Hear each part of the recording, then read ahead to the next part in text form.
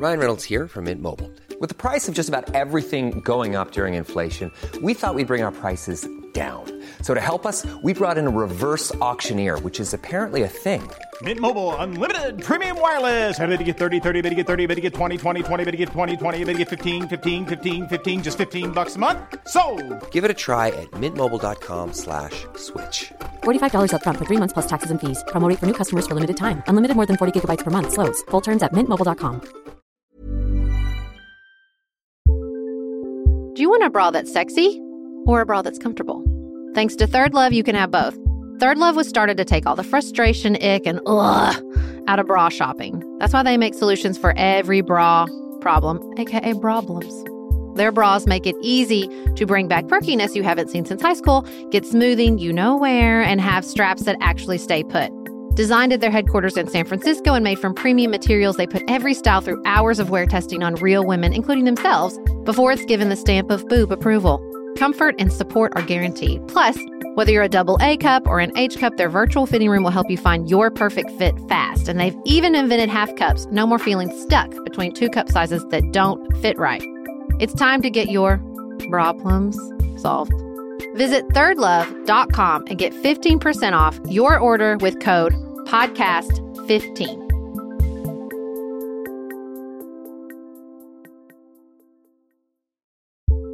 We are special breakfast people here at Pantsuit Politics, but not just when Beth and I are on the road.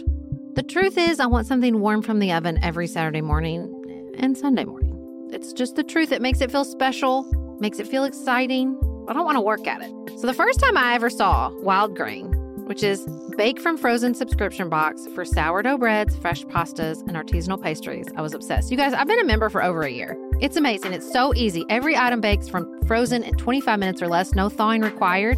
You can fully customize your Wild Grain box. You can choose any combination of breads, pastas, pastries. You can even build a box of only breads, only pastas, or only pastries if you'd like.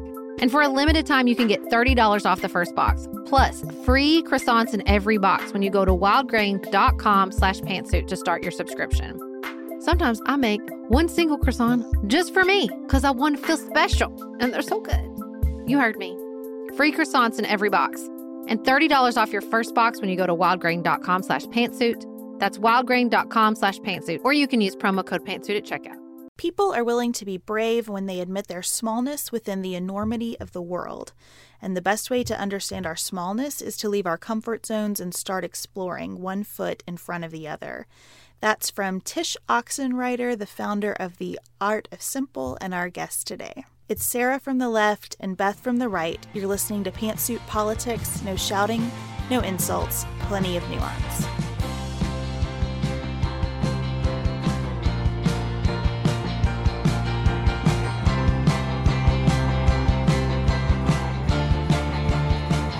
Hello, everyone. Sarah is enjoying a well-deserved vacation from the podcast and some time away with her boys while they're on spring break.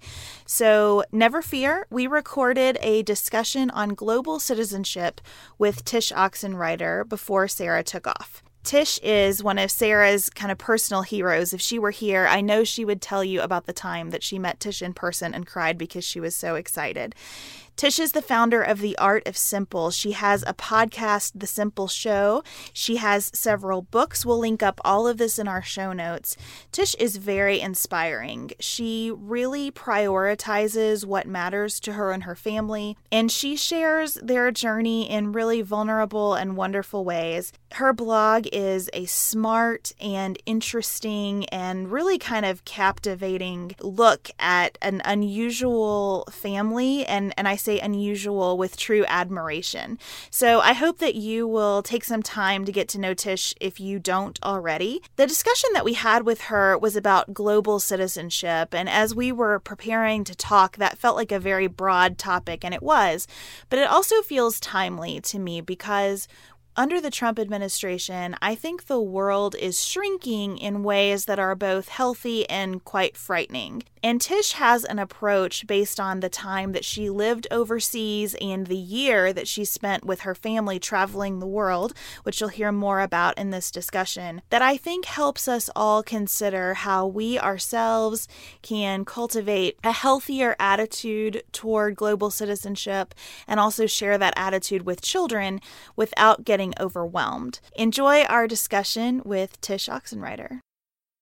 Well, guys, this is really, really fun to have you on. I love Pantsuit Politics, by the way, so we'll get into that in a minute. But yeah, I've been doing this podcast, The Simple Show, sort of for 5 years. And I say sort of because I had another show before that, and that was a whole different iteration. And so I revamped it whenever we came back from our year of travels. And now I do this weekly show, and we talk about books, travel, life at home, because those are my 3 favorite things. But man, those are broad topics. So, we cover kind of almost any and everything, really. And really, it's kind of my favorite thing I do. Tell me a little bit more about you guys. Like, this is a new show, but it's exploded out of nowhere. How did y'all get started? Well, before we start, Tish, I want you to tell our listeners about can you give them like a few minutes on your year of travel and how old your kids were? Yeah, sure. I kind of just brushed through that, didn't I? Yeah, by the way. So for the 2014-15 school year, so not too long ago when we're recording this, my family and I traveled around the world. And my kids, when we started, were 9, 6, and 4. And my husband and I had jobs where we could take anywhere, so we thought, while we have this freedom and flexibility, let's take advantage of this and just backpack. And we had been planning this for quite a while, several years beforehand. So this idea wasn't out of the blue, and it took a long time to prepare, but we started in September. We headed to China, and we went westbound in one direction, and it was fantastic and amazing. And we learned more than we ever thought we could. And the after effects are still happening. As a family, we're still benefiting from that year, even though it was hard and there was a lot of hard stuff that we dealt with. So, yeah, that's the 2-cent version that I can get into later more if we want. Yeah, and I definitely, this is Sarah, by the way, from Pantsuit Politics, and I definitely followed along. I have been a long time fan of Tish when she was the Simple Mom way back in the day. Way back in the Wayback Machine. And also met her once and cried. But we can either tell that story later or not. It's fine. Our listeners are super well acquainted with my easy tears.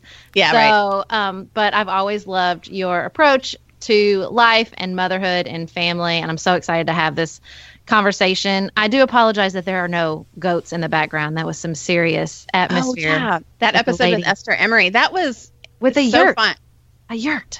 I know. That was super cool. Like, I kind of like it when there's background noise in podcasts, because then it's like, oh, these are just real people, like. I don't have any goats. Beth, do you have any goats hanging around? I do not have goats. I do have a dog that likes to get involved occasionally. Yeah, our dog does too. I've had my kids walk right on in to recording sometimes, and it's like, do I go with this and make this like, this guy at the BBC? Remember, he just with the guy, and he was in it. That was hilarious. Okay, that's a whole thing. Like, I loved that.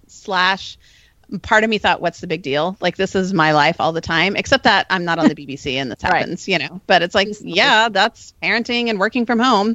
Absolutely. Okay. So yeah, tell me a little bit about you guys. Like, well, first of all, back up. Have y'all known each other for a super long time? We have. We were sorority sisters. You were? Okay. Maybe I didn't hear. Have you talked about this on your show sometime? A little bit. And I just announced on our show that I went and re-indexed and did some things and switched some things and some feeds and some, machinations and put our entire archive back. So you can go back and hear our premiere episode where we sound adorable. Can I just say? First episodes are always cringeworthy, aren't they? Yeah. Okay. So Beth, you've known Sarah for a long time. Yes. So we were sorority sisters in college, and then we both kind of went off on our separate journeys to law schools, but different parts of the country. And then we reconnected through Sarah's blog. So we were Facebook friends, and I always loved Sarah's posts and loved being able to keep up with her family and her life that way. And it was kind of tempting to me to be a blogger, but I had a pretty demanding job at the time. So I would email Sarah like, hey, I just wrote this thing in case you want to share it. And if not, that's fine too. And that's sort of the genesis of Pantsuit Politics, are sharing some thoughts on Sarah's blog and the two of us going back and forth a little bit. Because Beth wrote this really great article called Nuance, in which she said, like, do we have are our only emotions available to us online about politics either outrage or apathy? Like, can we find a little space for something in between? And it was really great. It was really well received and everybody loved it. And I had been kicking around this idea for a podcast about women in politics. And I had this great name, Pantsuit Politics. And I thought maybe I would do interviews. And I did one and I didn't really like it. And so I thought, ooh, maybe Beth and I could do a podcast, because I knew that she was conservative and I'm progressive. And I thought, well, that would be really cool because we could be, mix it up and be respectful and not insult each other. So we did a phone call. I said, let's just try it if you're open to it, and we'll just talk on the phone and see how it goes. And like an hour and a half into the phone call, I said, we're not talking on the phone unless we're recording it anymore, because this was awesome. Yeah. Yeah, I mean, it's such a cool concept, you guys. Like, first of all, I love that you're friends first. This wasn't like I'm looking for a conservative co-host or something. So you already knew each other. And I think that totally helps lay the framework of how the flow of y'all's conversations go, because you can tell you respect, you can tell you just like each other as people. And man, what a time to do this show. Yeah. Well, we started in November 2015, and would like watch debate parties, and that's the painful part to go back and listen to, where we're like, oh, we will begrudgingly talk about Donald Trump, but he won't be around much longer. Oh, ha, ha, ha, ha, ha. And so that part's a little painful to listen to, but I think it's taken a long time to realize just how strong our chemistry is. And, not that I didn't, but, sort of understand what a great relationship we had. But to me, it's always just me talking to Beth. And it took me a long time to understand, like, other people can't just sit down and talk politics like that. And the way we talk and our different personalities and the way they complement each other is sort of rare. And Tish, for our listeners, can you talk a little bit about your format and co-host and kind of the relationships that have developed for you when you are sitting down and talking? Because it is a really unique experience, I think, doing a podcast with other people. Yeah. What's interesting about that is I originally said that I've been podcasting forever, since like the dawn of time in the internet years anyway. And so it's had a lot of different evolutions, and I don't even have those early episodes available to the general public because they're so cringeworthy. I feel like I can look back and see only till just this past year have I understood and been cool with how I function best. Like Sarah, I think it was you who said something about like you had an interview and you just didn't like it. I am learning that I really like the co-host thing. I like diving deeper into ongoing conversations with the same people. And so last fall, so this is fall 2016, I completely changed our format, and I'd been doing the one-off interview style for quite a while. I had a number of recurring guests like Megan Tietz, who now does Sorta Awesome. She was on my show quite a bit, but I wanted the same people. So I recruited 3 of my friends that I knew had things to say. And the thing, I got to thinking, what do I like talking about just offline? Like, what are my favorite things to dish on? And I realized it was books, travel, and just life at home, which is super broad and can be a million different things, from parenting to, the practical stuff. And then I thought about who I thought had something to say about that, and just asked if they wanted to join me for a season. So right now, we don't know if it's going to be new co-hosts in next fall, or if we're just going to keep on going. I'm loving it right now, where we have 3 co-hosts and then an empty Wednesday. We publish on Wednesdays, a 4th Wednesday where I just have a new guest like you guys. So we'll just see if this keeps working this way, but I'm loving it. I think it's so much fun. It gives me a good excuse to just talk to people, Yeah, I love that idea of they had something to say. And I think that's probably what, how I feel about Beth, is that I always, even if we don't agree, and I think our listeners feel the same way, like I want to hear what she thinks about it. And that's what the premise of the show is built on. And I think podcasting in a lot of ways just allows that space. Like it's not a blog post, and it's not an article, and it's not a book where you're trying to make a point, right? It allows for just conversation. It allows for us to continue to explore ideas instead of trying to argue a point. And I think that that is particularly missing in the political sphere. And that's what we found. That's why we started the podcast, because I was finding in my own life that women, my friends and my sort of mommy coworkers and all these people, like I had the sense that like they wanted to talk about this, but they were intimidated by the subject area, or they hated the way it became sort of team sports is how we always describe it. And they wanted a space to explore these ideas with an open mind and an open heart. And that's what we are really trying to provide, because it is important and these things do affect our lives and we do have opinions on them, even if they're not something we want to just beat somebody over the head with. It doesn't matter. It doesn't make them any less important. You know, I was just talking to Annie Downs, who does a podcast. I was on her show, and we were talking. I told her the story about my dad recently was telling me how he's in his 60s, how surprised he is about the research or the interest in podcasts. He thinks it's kind of funny because to him, well, first of all, he's also the type of guy who doesn't understand why people text instead of call. Like, which of course I never talk on the phone. I hate talking on the phone. And so he just thinks that's hilarious because he thinks we're going back in technology. He's like, instead of, we have the ability to call each other from all over the world. Instead, let's send a digital telegram. I don't get it. And so to him, he thinks podcasts is like going back. We have TV and we have this ability to create all this great material. Why are all these kids suddenly into like radio shows? And I was talking to Annie about this and she had a great point. I think it's sort of the same idea of how much so much of us crave kind of a slower, simpler way of life where we know where our food comes from and we enjoy more the experience of cooking and we want to live in a neighborhood where we know our neighbors. There's something about it that kind of pulls us back to, okay, what does it mean to just have a good conversation?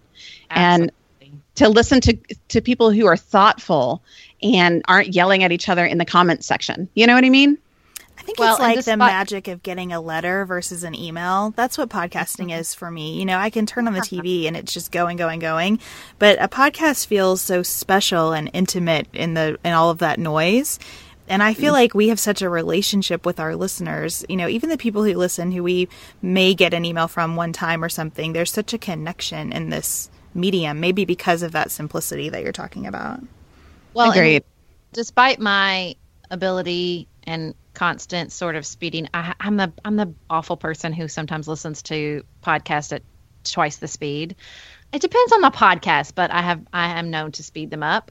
There is, even if you do that though, you can't in an era of sort of constant distraction and short attention spans, you still have to listen. You can't skim a podcast, right? Like you still have to take it word for word and not jump ahead.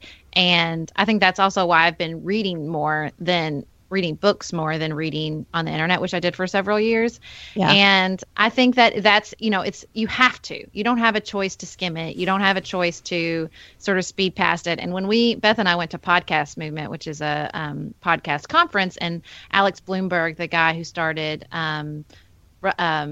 it's Gimlet Media and has all the podcasts of This American Life, former producer. And he shared this really fascinating study where they gave people, they sort of interwove lies into these news articles and then measured people's capacity to spot the lie. And Beth, radio was definitely the highest on which they spotted the lie with most accuracy on radio. And then was it TV? And then was it articles, Beth? Or was it articles, then TV? No, TV was last, wasn't it? I think TV was last. I'm not positive, but it was very compelling information, about how when you just hear a voice, you connect with it in a different way than other things. For sure. And you guys have such a great, not only chemistry, but a concept, because I have to tell you, as a listener of Pantsuit Politics, I told you at first that I was a little bit nervous to do this with you guys because I didn't want you to spring a question about Rex Tillerson on me or something. Like, I don't know. So that means we've come to the part where we're going to have the quiz. Are you ready? No. Oh my gosh, no. I'm going to just totally embarrass myself. I know. But that's what I'm so interested in is you guys. It's not like you tell me what to think at all because I am able to have my own opinions. But you guys invite me into the conversation to unpack things that I've been reading and to think through them with nuance and and intelligence. And so you guys just blow me away with your level of knowledge on current events. So I have to ask, like, how do you guys keep up with it without losing your minds? Do you have a method of taking in the news on a regular basis? Beth, you start, because you take it in a little differently than I do. I do. I try to get my news from a lot of different sources. So my Twitter timeline for me is really like a curated place to get good information. And I follow the whole political spectrum. And then when I'm taking in something like television, I try to go to the hard left. So I'm the more conservative voice on our show, although people often call me like a closet liberal or something because I'm not a Freedom Caucus type girl, and I'm not a Trump supporter. But so I watch a lot of MSNBC because I want to hear the other perspective. And then I try to find more neutral radio voices. So I just try to take in a balanced news diet.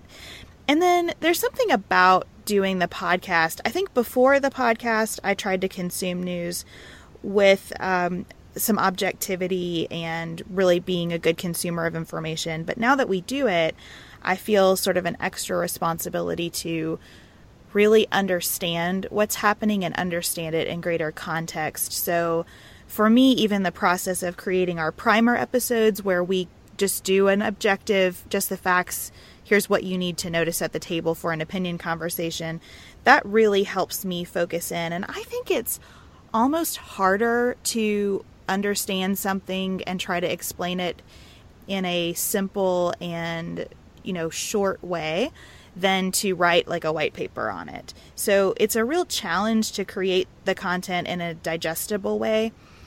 But forming the habit of doing that has been really enriching for me. And so go ahead. No, it reminds me of this idea of you don't know what you know until you write it. Like as a writer, yes. Personally, the way I figure out what I think about something is to write. So it kind of almost sounds like that. Like you guys are figuring it out as you go in a way. Absolutely. Oh, absolutely. And have changed opinions several times over the course of the podcast. Yeah. I mean, I don't do as many primers as Beth, and that I've done one. But I did it on welfare, and I thought I understood about welfare, and I thought I understood why I felt about the way I did about the welfare system in the United States, and I was completely wrong and have really sort of changed my opinions on the system since doing the primer. I think that, for me, I never, ever, ever watch TV. Really, actually at all. I don't watch much TV at all anymore, but unless Daniel Tiger counts. But I don't, so I don't watch any cable news at all. And then I take in a lot of news podcasts. I take in a lot of news through my social media feeds, who I follow. And then I have I read the New York Times and the Washington Post, and also my own local paper every day, which is a really interesting filter through which to view sort of the top stories. What does New York Times think is important? How does the Paducah Sun rank that story? It's always a fascinating experiment. But so that's where I read most of mine and either listen to NPR in the car or take it in through podcast. I don't listen to a lot of music. I kind of wish I listened to more music unless it's Hamilton. And so I think that so we take it in very differently. But part of it is I always tell people, like, it's not a character flaw to not be obsessed with politics and not to understand what's going on every second. Like, that's just what I'm interested in. Arguably, like, the business page affects my life just as much. And I don't follow that because stocks and that stuff, it goes right over my head and I don't care about it. Right. So it's just what I've always been interested in. And once you if you follow it for a long time and you start to figure out sort of the shorthand and acronyms and, the stories get recycled and you sort of you understand the main players and how it changes and doesn't change and stays the same. And so it gets easier the more you do it, probably, right? Absolutely. Or faster maybe. If you're looking for a very quick salon quality, but not salon priced manicure, Olive & June has you covered. We've talked about Olive & June's Mani system before. It has everything that you need for a professional manicure in one box. Salon grade tools, your choice of 6 polishes. Those polishes are going to last you for 7 days or more. The cost breaks down to about $2 a manicure. Olive & June also has press-ons if you want. What I love, though, is that Olive & June each season is coming out with new colors, and I just got a set of spring and summer colors in quick dry polish. They say this dries in about a minute. It seemed dry to me in about 30 seconds. It was not kidding about being quick dry. I also love the light colors in this set. There is a huge range. My favorite one is called Kitten. It's like a pinkish gray. The quick dry polish gives you full coverage in 1 or 2 coats. It lasts for more than 5 days, and it is offered in more than 40 cruelty-free and vegan polishes. Olive & June just understands what's happening in our lives, that we need to move quickly, but we want to look great and feel great and have fun in the process. Visit oliveandjune.com/pantsuit for 20% off your first system. That's oliveandjune.com/PANTSUIT for 20% off your first Manny system.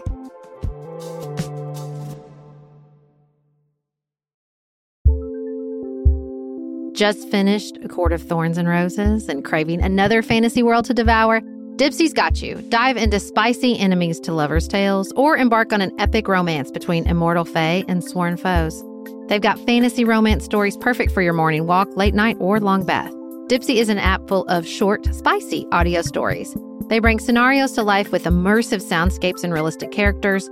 Discover stories about second chance romances, adventurous vacation flings, and hot and heavy hookups. And there's a growing library of fantasy series with werewolves, Greek gods and goddesses, Regency-era historical fiction, and fairy smut to explore the bounds of your pleasure. New content is released every week, so in between listening to your favorite stories again and again, you can always find something new to explore. For listeners of the show, Dipsy is offering an extended 30-day free trial when you go to dipsystories.com/pantsuit. That's 30 days of full access for free when you go to DIPSEAstories.com/pantsuit. dipsystories.com/pantsuit.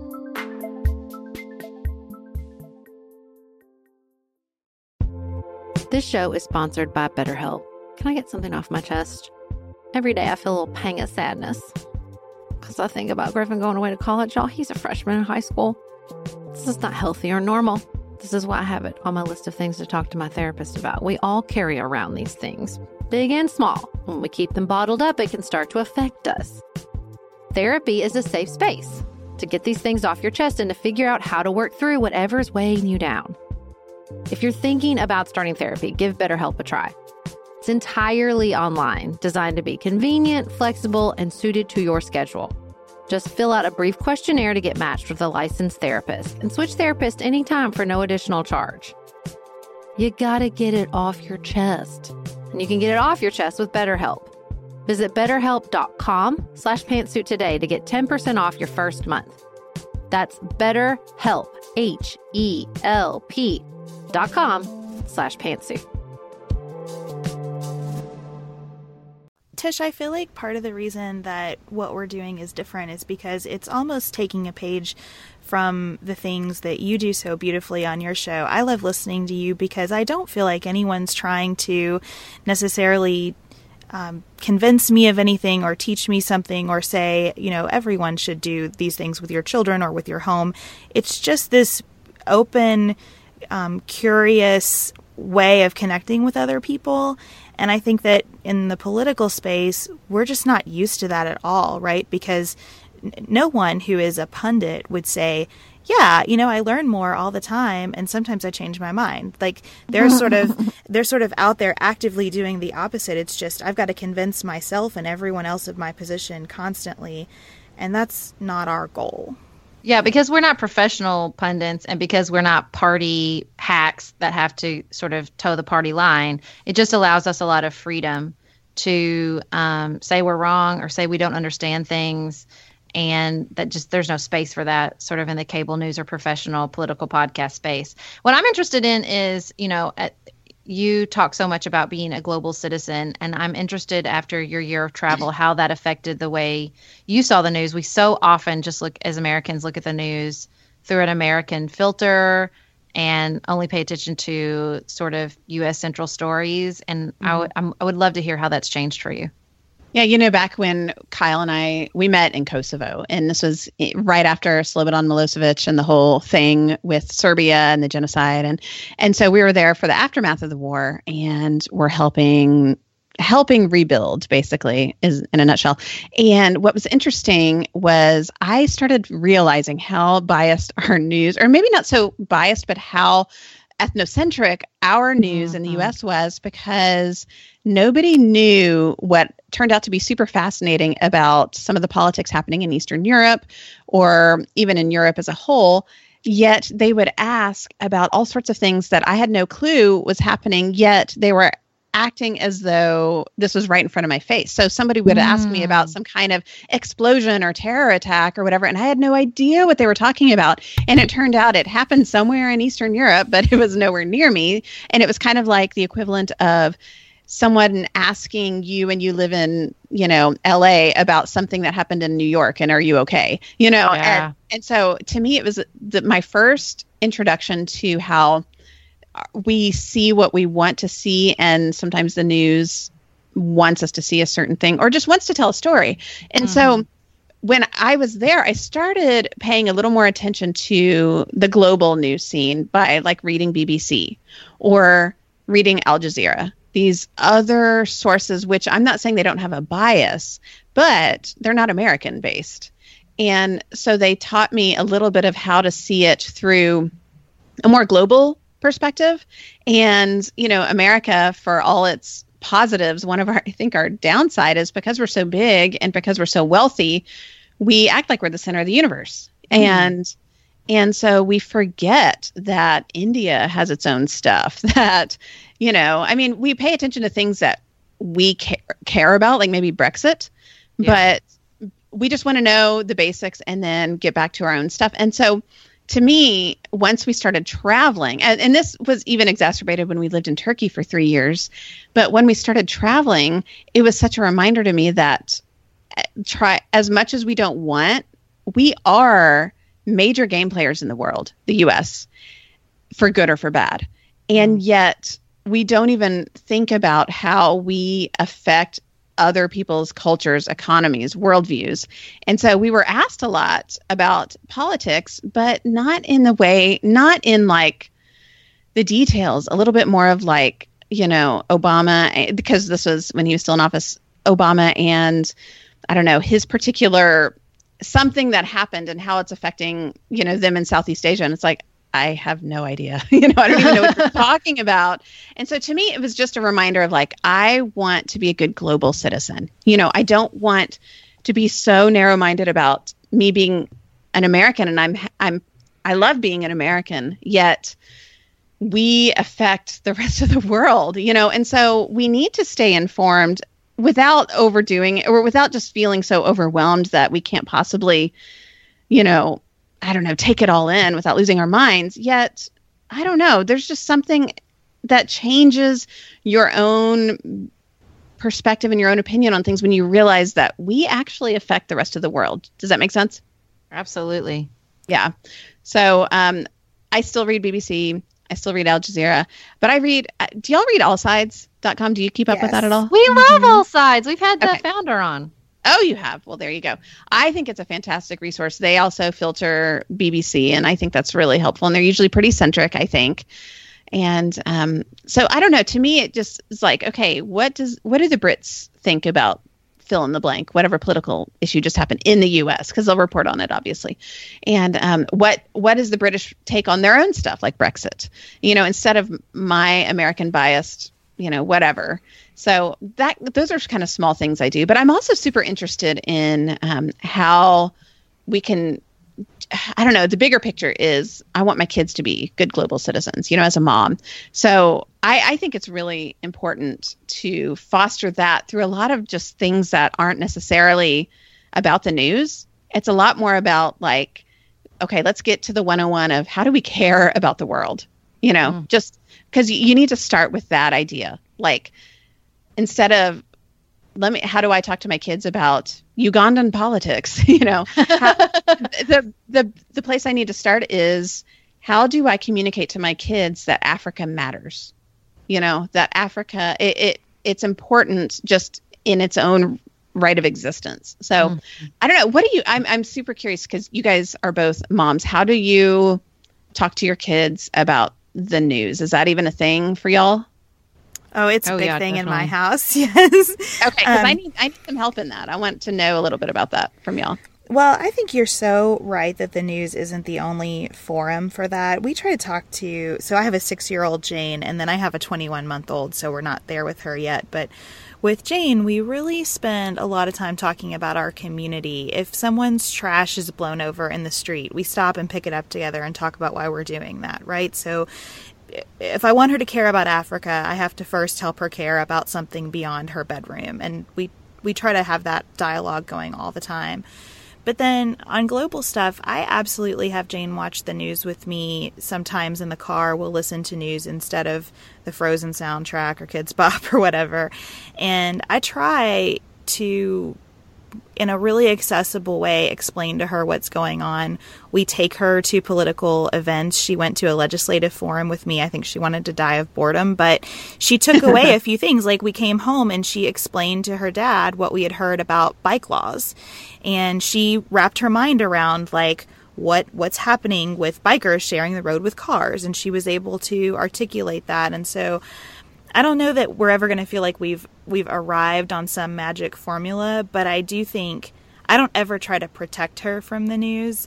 We try to discuss it, and I think she knows that I enjoy it and care about it, and so it's kind of a bonding thing for us to discuss current events too. I know, Sarah, you talk with Griffin and Amos all the time as well. Well, and I think that it's you know, you have to take a big view and a little view. And I think if you are teaching your kids that they are the center of the universe, then you're going to have a heck of a time teaching them Africa Matters. So, right, I think it's exactly what Beth talks about. I mean, if your philosophy is as parents and parenting generally, that to, you know, make your children good neighbors and good friends and good family members that contribute and are empathetic and care about people outside themselves, and you're already halfway there, over halfway there, arguably. And so, you know, we do the same thing in my family. We talk about the community of Paducah is very important to us, and we talk about that a lot. And also because I am a city commissioner, so I ran for office last year in 2016 and was elected as a city commissioner for my hometown of Paducah, Kentucky. And so we talked a lot about why I was doing that and why it was important to me to give back to this place. And my kids went with me as I knocked on doors, much to their chagrin. And they go with me to events, and they understand why I leave at night and a lot of times for events.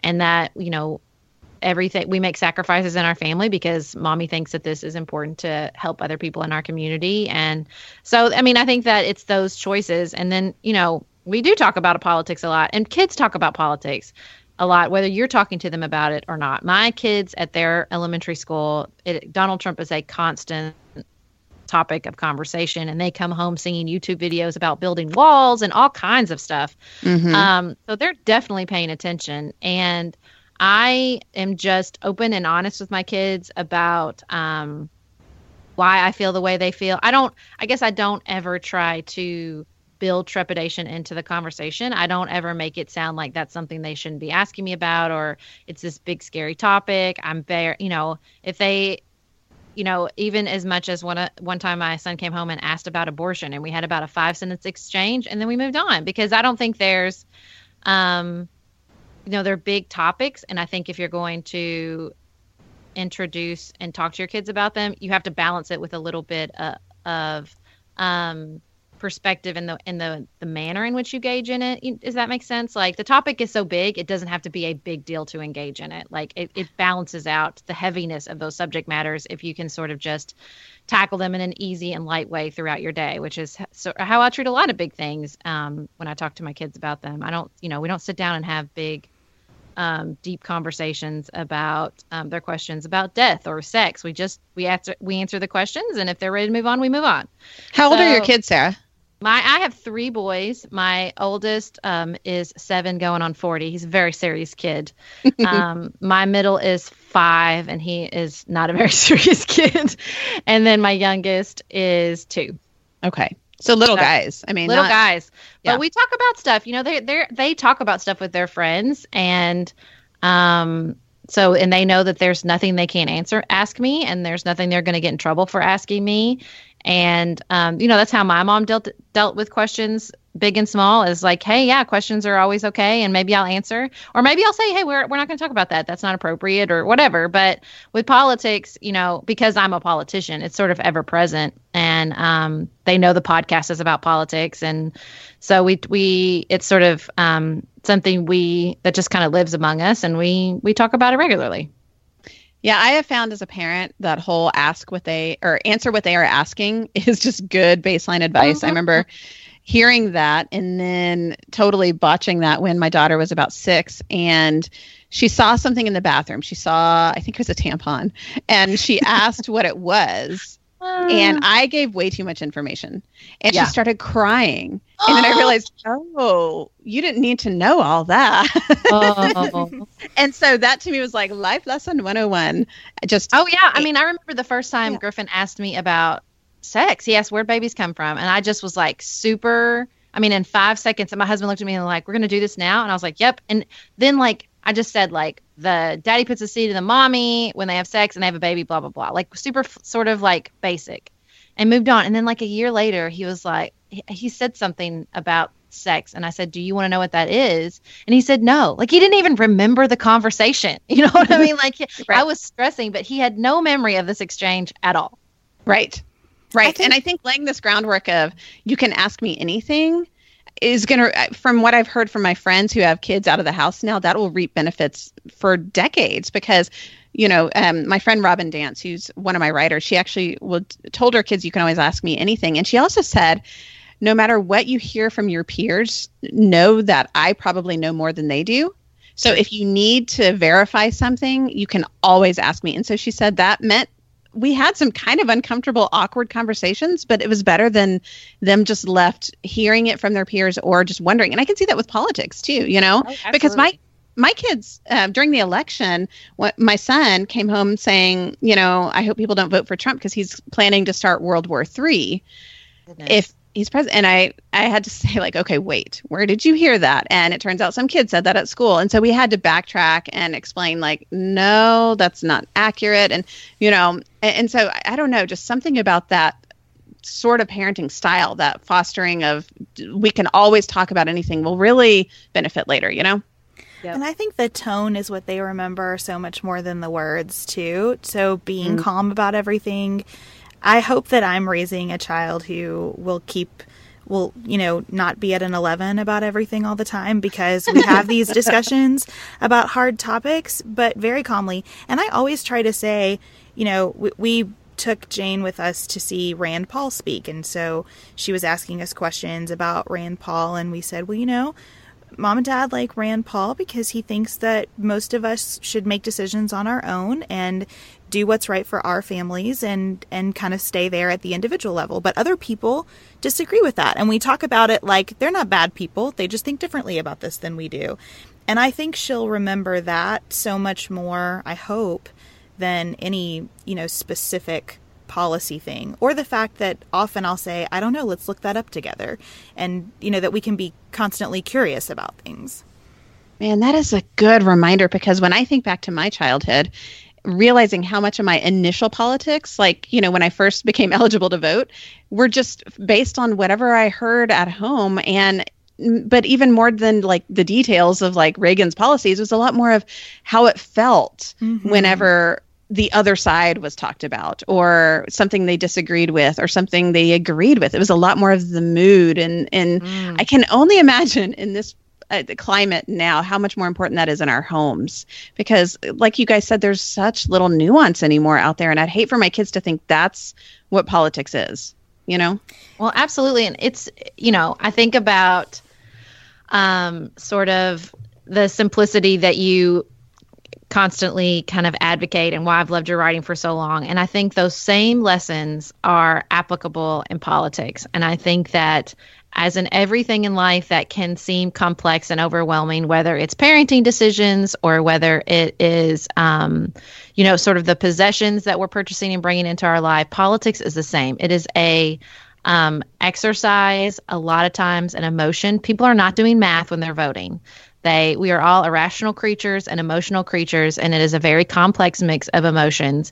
And that, the ability to sort of reach within yourself and explore and be self-aware and be empathetic with others and with yourself as you work through these emotions is important in politics just as it is in other areas of our lives. And I think that my, conversations with Beth, the reason that I think that they appeal, and most certainly why I love it on a personal level, is because it gives me the space to do that, to just be a little vulnerable and be patient with myself and with other people, and remember, like, these are big things and they do affect our lives, but they're also very personal and emotional things that I can take a breath and sort of simplify and go back to my roots and my values and think through carefully and with care and grace. And, that is available to me and that's important to me. And that how I think and talk about politics is just another area that I can exercise those values. Right. Right. I mean, because there's very little in life that's black and white. And, the topics that I tend to write about, whether that's simple living or more like unconventional living is how I like to frame it better. It has so much more to do with who you are and what your purpose in life is than a bunch of to-do lists. Yep. And when I think of politics, exactly right. We vote with our hearts. We think with our hearts. I think that is how we should view the world and how we should, that's one of the reasons I'm such a big believer in taking your kids internationally or cross culturally, more like it, because it's hard to get that nuance and hard to get that. This is real people we're talking about. Whenever you're just reading a book, whenever you're watching the news, whenever you're even just looking at a map. I mean, I get that not everybody can travel around the world, and nor should they, but there's something about meeting a real person who really does live in that culture.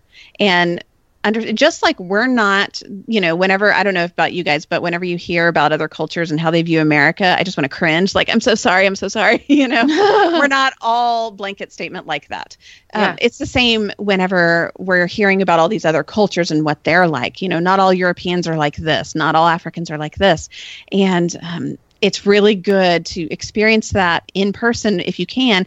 And it's good to experience that when you're young because we're so much, our worldviews are still malleable. I mean, all of ours are, but when you're a kid, you have this ability to see things without all the junk that we accumulate as adults. And man, what a great way to foster this global citizenshipness to our kids. And I think that does start really early, and it's easy to embrace homogeneity just right out of the gate if you aren't careful because of really silly things like we had this whole discussion with Jane about Elf on the Shelf, and we're just not doing that in our house. And so we've had to talk with her about, like, different families have different traditions, and she still believes in Santa. And so we talk about, like, Santa does something different in our house. Isn't that great? Like, isn't it wonderful that there's a different way to celebrate St. Patrick's Day over here versus over there? And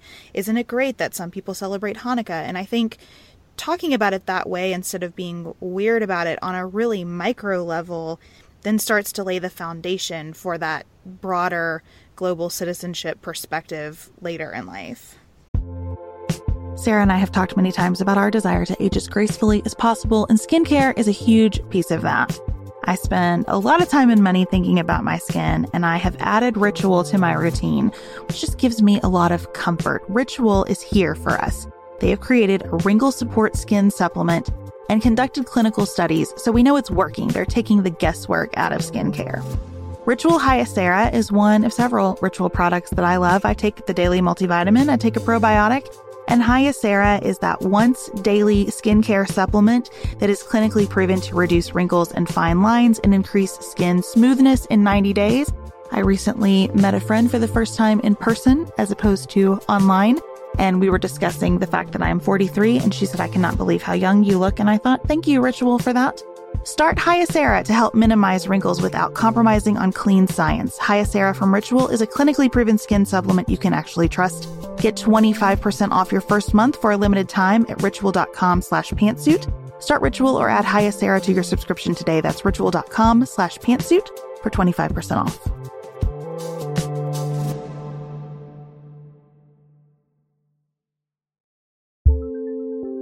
There's not much worse than a dry and itchy scalp.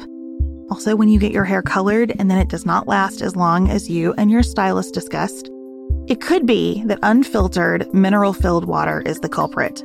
Hard water is a leading cause of damaged hair and dry, irritated skin, and about 85% of the United States uses hard water, filled with dissolved minerals and added chlorine. That's where Canopy's new filtered shower head comes in. Canopy, known for their beauty hacks and reimagined humidifier, has revolutionized the filtered shower head. Dermatologists recommended this unique 3-stage filtration system greatly reduces contaminants and odors in your shower water, leaving you with healthy hair and glowing skin. Best of all, the Canopy filtered shower head is hassle-free. Installation is a breeze, and its unique quick-release filter replacement feature allows for seamless filter replacement unlike any others on the market. Go to getcanopy.co to save $25 on your Canopy filtered shower head purchase today with Canopy's hassle-free filter subscription. Even better, our listeners can use code PANTSUIT at checkout to save an additional 10% off your Canopy purchase. Hurry, your hair and skin will thank you.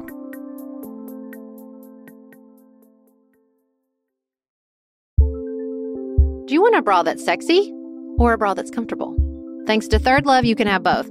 Third Love was started to take all the frustration, ick, and out of bra shopping. That's why they make solutions for every bra problem, aka problems. Their bras make it easy to bring back perkiness you haven't seen since high school, get smoothing you know where, and have straps that actually stay put. Designed at their headquarters in San Francisco and made from premium materials, they put every style through hours of wear testing on real women, including themselves, before it's given the stamp of boob approval.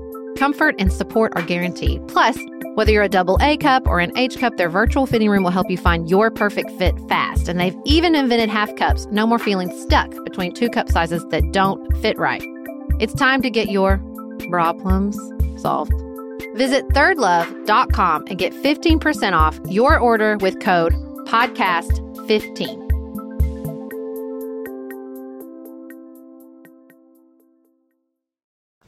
Well, and I was watching this really great TED Talk, and I cannot remember the name of it, but I will try to remember and find it and put it in our show notes, where he was doing, there was like this quiz about the global sort of state of the world. And the first question was, have deaths from natural disasters doubled, stayed the same, or cut in half in the last 20 years? Do either of you guys want to guess? I might have already given this quiz to Beth. See, there was a quiz after all, Tish. Ha! Right. I'm going to say stayed the same. Okay, that's better than most. Most people guess doubled, but it's cut in half. Okay. And he does a few other where it's like things are actually getting better, but nobody believes that globally. Yeah. And he talks about how part of that is the news, and that the story that is easy to tell is one with conflict and one with problems. And the story harder to tell is that things are getting better in a lot of ways. And then he also talked about, and I'll never forget it, he said, no matter where you were raised as a child, for the most part, unless you really did live with like a Tish and got to travel the world for a year. I mean, wherever you grew up in one spot. So even if that spot seems diverse to me, it wasn't diverse to you because you only grew up there. Mm-hmm. You know what I mean? Like, so it just by the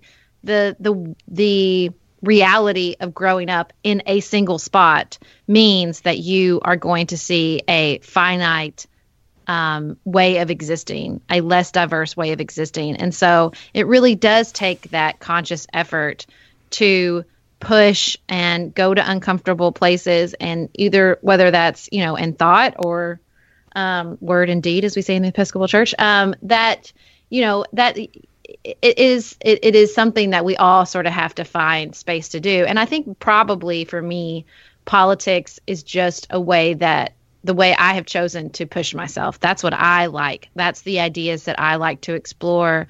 Those are the different perspectives that I like to think about. That's the subject area that I like to push my brain in new and different directions. But I love that idea that, like, we all start with a finite perspective, and it's sort of our responsibility. And I guess what I want for my kids more than anything is just the desire to do that. Like, I can't, within my finite role as their mother, achieve that. But what I hope I do instill in them is just the desire for that.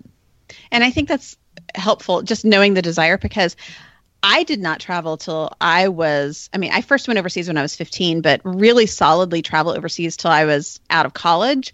And I I feel like I have a pretty decent global worldview. So it can happen even if you don't take your kids around the world when you're younger. And I definitely don't want people to ever think that, if you don't do that, you're a bad parent. I think there's so many great ways that we, I love that you said that we have that finite perspective, because I don't know if y'all have ever felt this, even stateside, if you leave your state, like I never feel more Texan than when I'm not in Texas. Totally. And I think that's so true. We're just not aware of our surroundings. And there's a lot of great ways we can do that as kids. One way I love doing that is the books that we have. We're big readers around here. And my friend, I don't know if you know Jamie Martin, but she wrote a really good book called Give Your Child the World. And it is a handbook on books that expose your kids to different global cultures. So you can look it up, and it's by age and it's by location. So if you want to find a really good book about, I don't know, Southeast Asia, you can go and you can find, and it's not like atlases or encyclopedia type of books. It's like fiction. It's good storytelling, story-driven books. So that kind of thing is a great way. Yeah. That parents can really expose your kids to the world just from your own home. That's I love that. Yeah, I'll put that in the show notes too, because I think that's much cheaper than plane tickets, and that, and just doing things like trying different foods, talking about just different languages and customs, holidays, even having different music on. Like this morning we were listening to one of our global playlists, and we were listening to Kenyan music this morning before school because we're weird like that. And and I just think subtle things like that, like you can keep it fun. It doesn't all have to be like about the news, for kids. It can, I don't know, make the world interesting.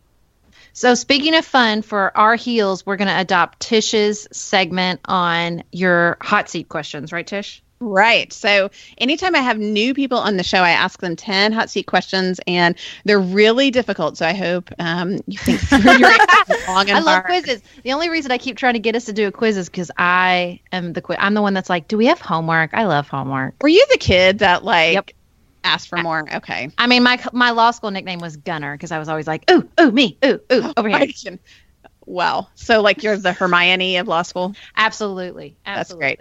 Okay, well then you'll love these because they're really hard. So number 1, and y'all both take turns. I want to hear from both of you. Morning person or night owl? Morning person. I'm a morning person. Okay, me too. Number 2, how do you drink coffee?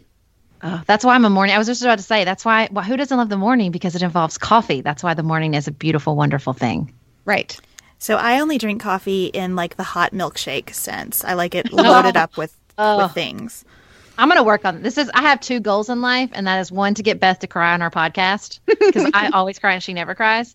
And my number 2 goal is to get her to abandon those. That's hilarious because Sarah, I'm totally with you about the coffee. I was literally thinking of that this morning. My favorite thing about the morning is that I get to drink coffee because I can't do it after 2 p.m. It's not good for me. Oh, I can't either. I know, but and that actually kind of makes me sad. Oh, it's past coffee time. I know. All right. Number 3, beach or mountains? Beach. No, do I have to pick? Yes. I mean, the thing is, my husband loves it when I talk about this. I'm a fire sign. I'm a Leo. And so I have this thing that I have to be near water to balance myself. So I really do love the beach, but I'm also pale as all heck because I'm a redhead. And so the sun and I don't get along, although I have adopted swim pants and a swim long sleeve shirt, and that's really changed my life. So I guess I'll still go with the beach. There you go. Okay. See, I'm a fan of a lake near the mountains, so I kind of cheat with that. Yeah, answer. there you go. There you go. I get it. All right, number 4. What was your favorite thing to play as a child? I was hardcore about playing library as a child. Every book that I owned in my room had a number on it. I had this whole system of checking out my books, and I had stamps, and I was so into school supplies. So I was Beth the librarian. Love it. I really loved the game of life. I was a big fan of that game growing up. I've always sort of been a perpetual grown-up because I was an only child. So I really loved the idea of housing and retirement and all the big adult decisions. I was so into it. And I also had the bride game where you got to play in your wedding as well, which is sort of embarrassing to admit.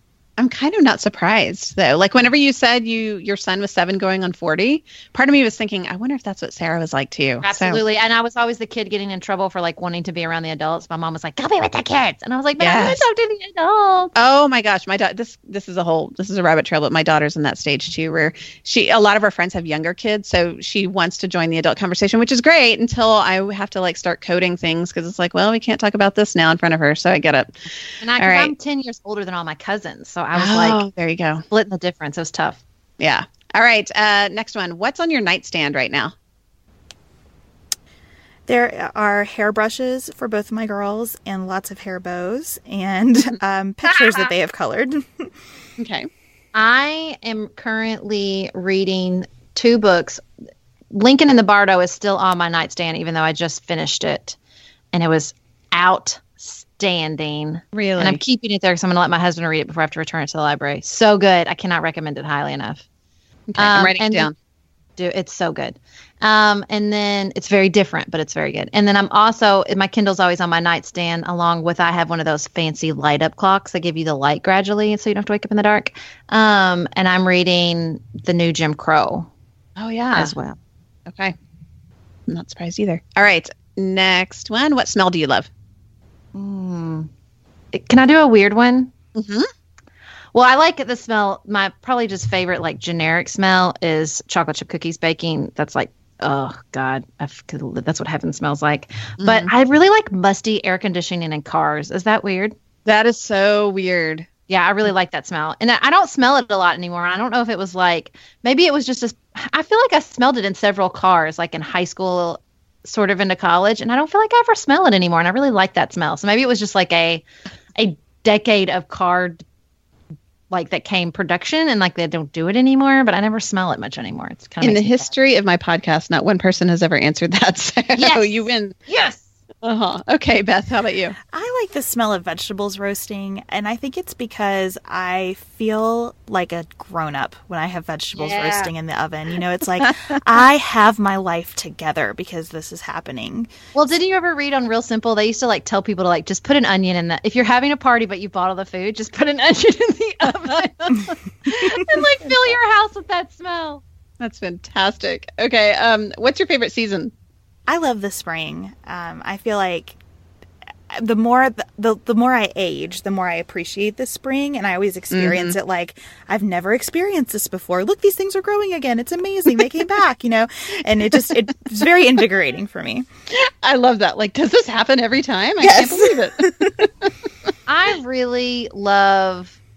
Can I do like a fall winter? I just like the holiday season from like October through December. I like that rush. I'm a person that likes having a lot going on, so I love that whole like dead sprint from like Halloween costumes through Christmas trees. I like the sort of focus on let's think about our year and be grateful and be with our family. I love the whole schmaltzy aspect of that. And Beth, I'm curious, where are you? Like, where are you in the country? I live in Kentucky, right outside of Cincinnati, Ohio.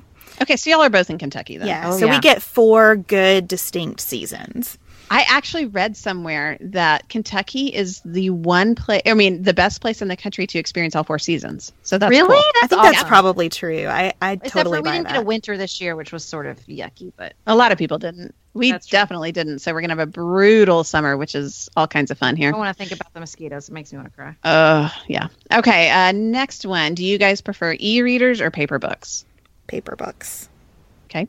I think I'm probably slowly fully coming into e-reader. I still do both depending on which I can get faster from the library, but I really like e-readers. I love a good highlight, and then I like to go back and look at all my highlights and know that like my experience of reading that book is safely stored in the cloud on my Kindle highlights. Like I just dig that. And I like how it like tallies up with Goodreads, so you can like mark it as currently read as you started and then review it at the end. And I know I'm like ticking off my little books on my reading challenge. Like that sort of accomplishment-minded organization aspect of the e-reader really appeals to me. Plus, I like that I can always pull out my phone and read whenever I'm reading. Sarah told me that I need to read more books, and then I need to do that by just having a book whenever I would normally look at my phone. And so I always look at Twitter and news articles while I'm drying my hair. So now I have in my bathroom this giant biography of George H.W. Bush that is propped up in the drawer. Like, I have my drawer pulled out just enough to stack my book up so that I can read my book while I'm drying my hair. And I think about you every morning now, Sarah. Oh, I love it. I love it.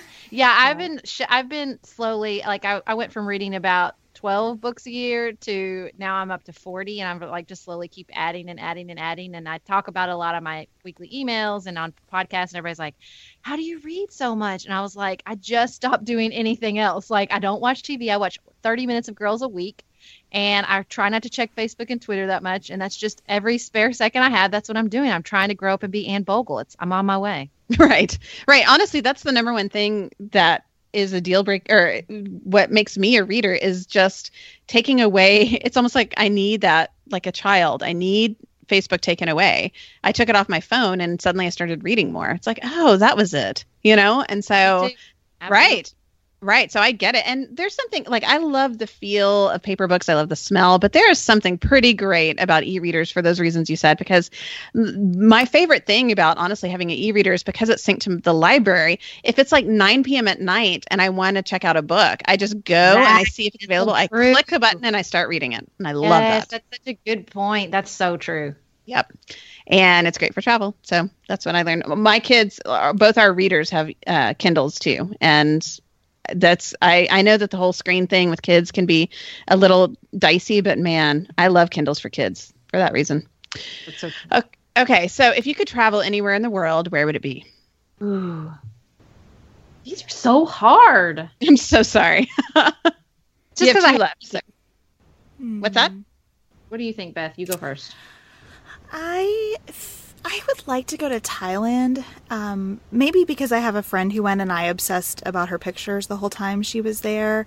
I've spent some time in Europe, and I've had the fortune to go to some, like, unconventional places in Europe. My choir sang in Tallinn, Estonia, for example. So I got to do some things that I wouldn't have come up with on my own. But Thailand, I think I would really enjoy. And to your point about kind of getting out of your own culture, Tish, I feel like that would be a good place for me. Plus, I haven't ever eaten Thai food that I don't like.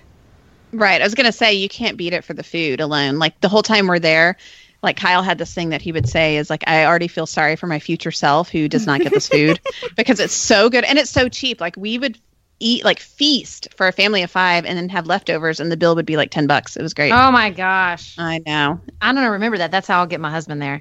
Right. I think if I was traveling anywhere, though, just in the idea of like places I am intimidated, like I'm waving a magic wand and it's paid for and it's easy and everything's worked out, as Africa. I would really like to. I've been to Africa. I've been to Tunisia, but I'd like to go to South Africa and maybe like on a safari. But that process is like so expensive and so intimidating to me. So if I'm waving a magic wand, that's probably where I would go.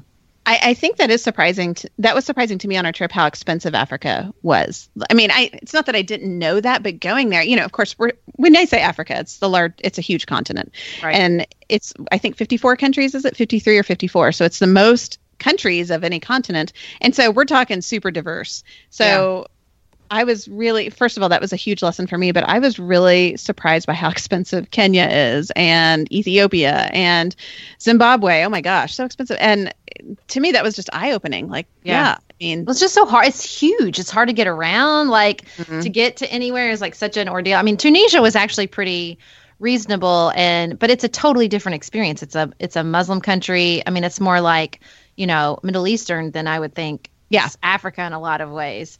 And we loved it. And it was an incredible trip. But it's also compact. Like, we were able to do like the Saharan Desert and Roman ruins and walled cities, like all in this like tight little country, as opposed to, traveling huge swaths to get one experience to the next. Mm-hmm. It is massively huge. But honestly, it's worth it. Like places like Kenya, some of my favorite in the world, because first of all, the people are so friendly, like the nicest people in the world are there, but it is just such an interesting, cool climate. Like the animals. You don't see them anywhere else in the world than right there. It's such a phenomenal thing, but it is super expensive. Like the safari we did was a super fast one, and we got a huge discount just because of a friend's connection, and it was still like, oh my gosh, this is so much money. So yeah, save up your pennies, but it's worth it. All right, last question is, if you could learn to do anything, what would it be? Oh, that's a really hard one. Sarah, you have to go first.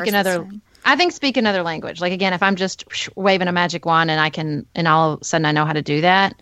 I took French in high school. I could be persuaded to pick French. I'd also like to be able to speak Spanish or Chinese. Yeah, just speak another language. Those are good ones to learn. I mean, talking about global citizen. Yeah, seriously. Yeah. All right. I think I would learn how to do computer programming, because I feel like that's sort of a language of the future too.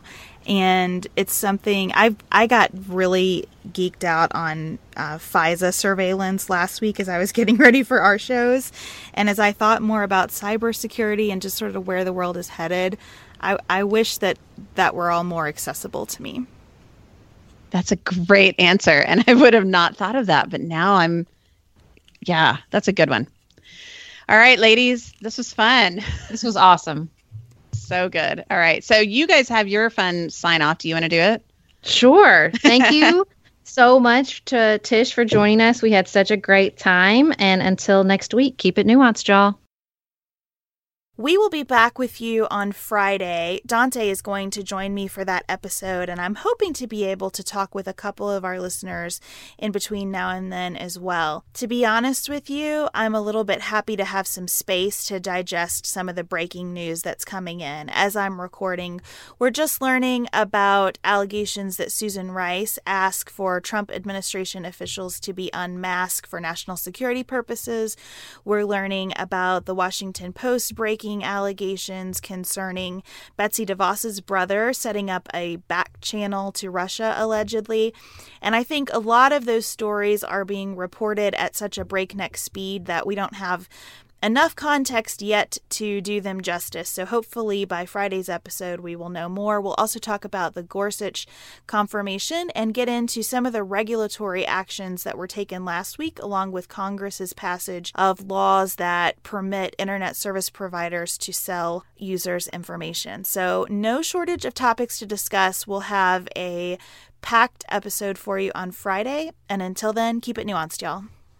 Thank you to our producer, Nicholas Holland, and to our Chief Creative Officer, Dante Lima, for all the work they do to make Pantsuit Politics possible, and to all of you for making this community so special. Remember to like us on Facebook, follow us on Twitter at PantsuitPolitic, or Instagram at PantsuitPolitics. Please leave us your feedback and send us your ideas for show topics and Pantsuit Primers on social media, or you can email us at sarah@pantsuitpoliticsshow.com or beth@pantsuitpolitics.com.